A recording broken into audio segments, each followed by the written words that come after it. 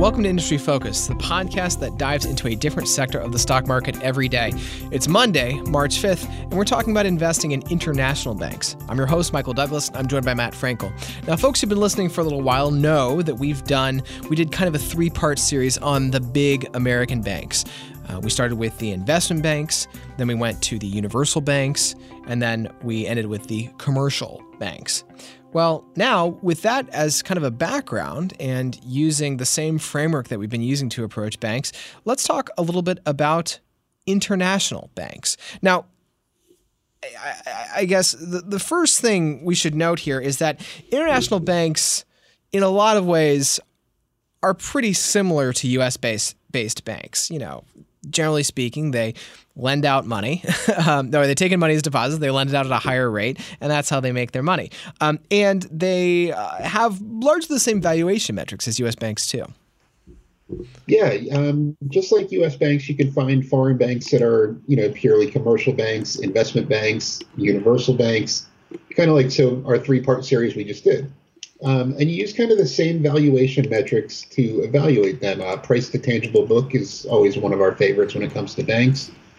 Again, don't put too much stock into the price to earnings ratio with a bank. The price to tangible book combined with profitability metrics such as return on assets, return on equity, which, by the way, you want to see about 1% and 10%, give or take on those respectively. Efficiency ratio. When you put those metrics together, it kind of gives you a good picture of what you're buying for your money. Yeah, and I'll just sort of double underline efficiency ratio as just such a useful way to understand really how the bank, really how effective the bank is at making sure that sort of top line revenue flows down to the bottom line.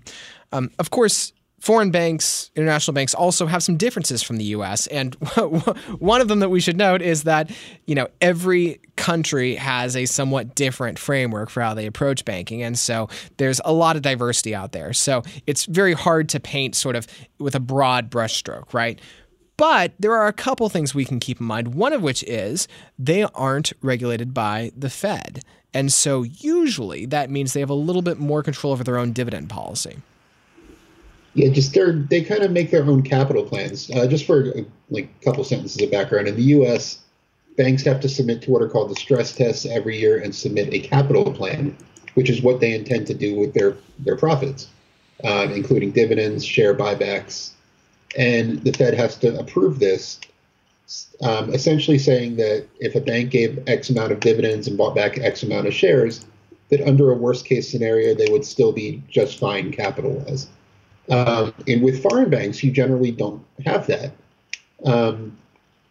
Like Michael said, different countries have different regulations, but generally foreign banks get to set their own dividend policies, which leads to better dividend stocks. Anyone who focuses on income for investments generally doesn't like the U.S. banks because their dividends are stuck at 1 or 2% right now. Mm-hmm. But in the case of foreign banks, one of my favorites that I'm going to talk about quite a bit in this episode is Toronto Dominion Bank, which most Americans know as TD Bank. They pay close to 4%. The other major Canadian banks pay around 4%. Other major international banks like Credit Suisse, for example, pays around 4%. So for income investors, the fact that these foreign banks are allowed to set their own dividend policies for the most part is kind of a nice little feature that could add some more income to your portfolio and still give you exposure to the banking sector. Mm-hmm. Yeah, of course, there are a few other things we should keep in mind. One of the big ones being that, as I noted earlier, these are often headquartered in very different countries with very different currencies. And currency fluctuation can be a big thing and can make a really big difference to U.S. investors as they're approaching, say, a bank that's based in the UK versus one that's based in Canada. I mean, there are just very different things going on geopolitically with those two countries right now, and it's something you have to consider. Yeah, definitely. With TD, just going back to their example, if you look at a chart of TD's dividend over the years, you might at first glance think that they change their dividend every day.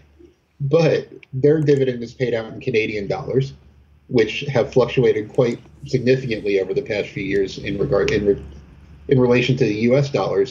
Just to give you a statistic, over the past 5 years, the U.S. dollar has strengthened by more than 22% against the Canadian dollar. which has had big implications not only for the dividend, but for the stock price as well. Right. The same holds true for other countries around the world.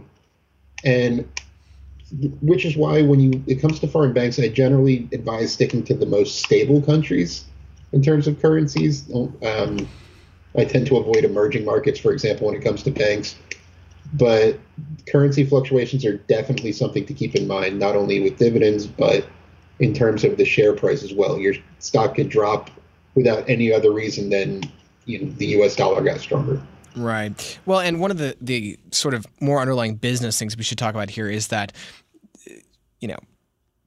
political and economic stability is a thing that we can assume in a lot of the world, but it's also something that we can't assume in a lot of the world. And many of these financial institutions operate in places that, frankly, you really don't know what's going to happen. There's a lot of political instability, and that could be a sizable issue. I even think of like a Greece, right? I mean, had Greece defaulted, that would have done some really interesting things to the financial system there and would have had some big negative implications for the banks.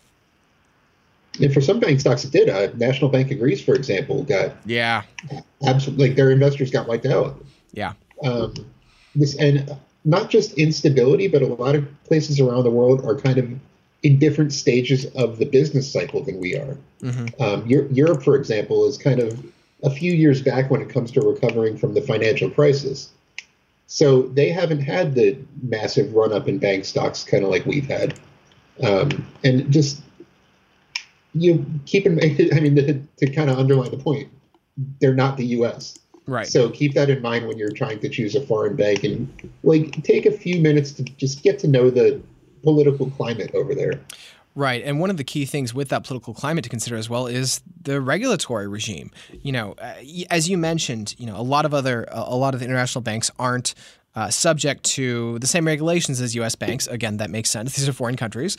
But for countries that really underregulate their banks, what you could see is, yes, a bank that appears to really be knocking it out of the park on ROE and ROA, and they're just making scads of money. And that's because they're making a lot of risky loans that the moment that economy turns, really, really, really bad things start to happen. I mean, at the end of the day, for me, the key with any bank is not how it performs when it is doing well. It is how it performs when everything is going very poorly. And that's really going to be the measure of a long-term investment.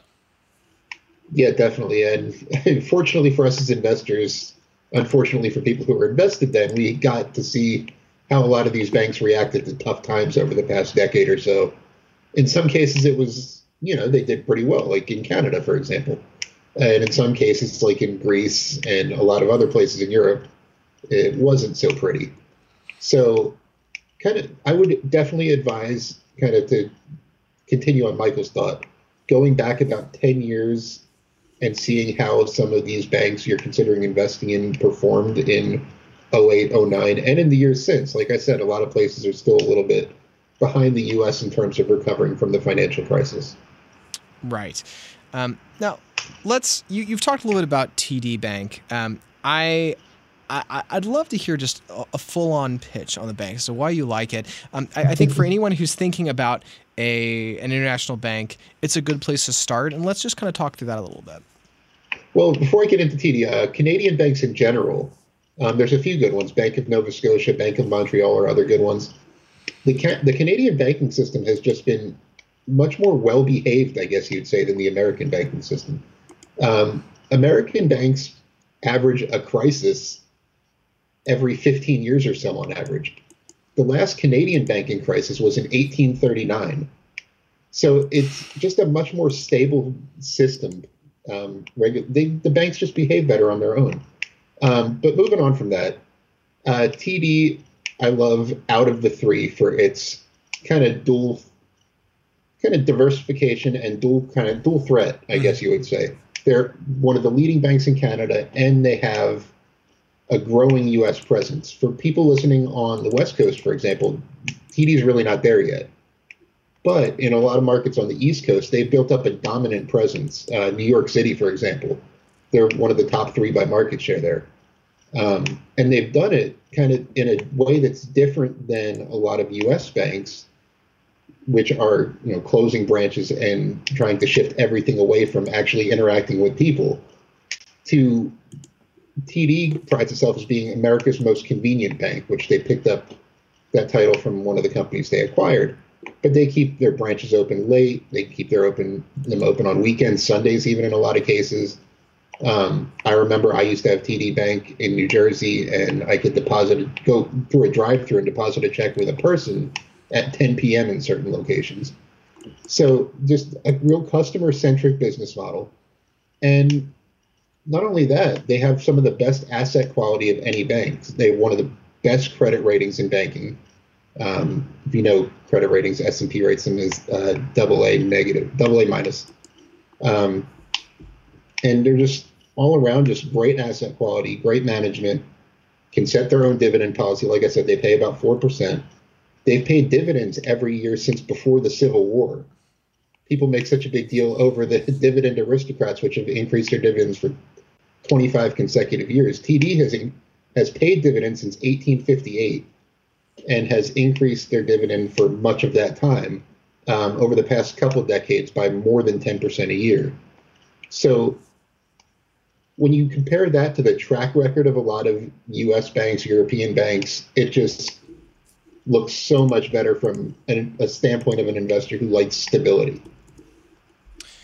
Yeah, I think that is a good point and makes a lot of sense. And I mean, certainly when I think about international banks, I'm not currently invested in any, but when we were talking kind of before the episode, Matt was talking to me about Toronto Dominion Bank, and I said, I need to spend a little bit more time looking at them and vetting them, because while I tend to be skeptical of the American big banks, because I just don't think there's anything that really marks any of them out from the others in terms of ability to really long-term seize market share and really kind of build on past success and hopefully, outperform the market. That's my goal. Hopefully that's a lot of investors' goals. I think that if TD is doing such a good job of growing market share, and they're doing so in a responsible manner, and that's kind of one of the key things I'm going to need to dig in on, then that is a pretty darn good place to start when considering international banks. And certainly, I mean, international exposure belongs in a lot of portfolios. It can be a riskier part of the portfolio in some cases, although, perhaps with a large cap from Canada, not so much. But it certainly makes sense to not be 100% correlated with the U.S. economy, but to also be elsewhere.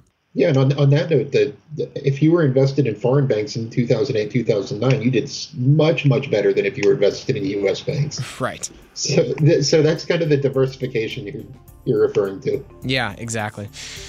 Well, folks, that's it for this week's financial show. Questions, comments, you can always reach us at industryfocus@fool.com. As always, people on the program may have interest in the stocks they talk about, and the Motley Fool may have formal recommendations for or against, so don't buy or sell stocks based solely on what you hear. The show is produced by Austin Morgan. For Matt Frankel, I'm Michael Douglas. Thanks for listening, and Fool on.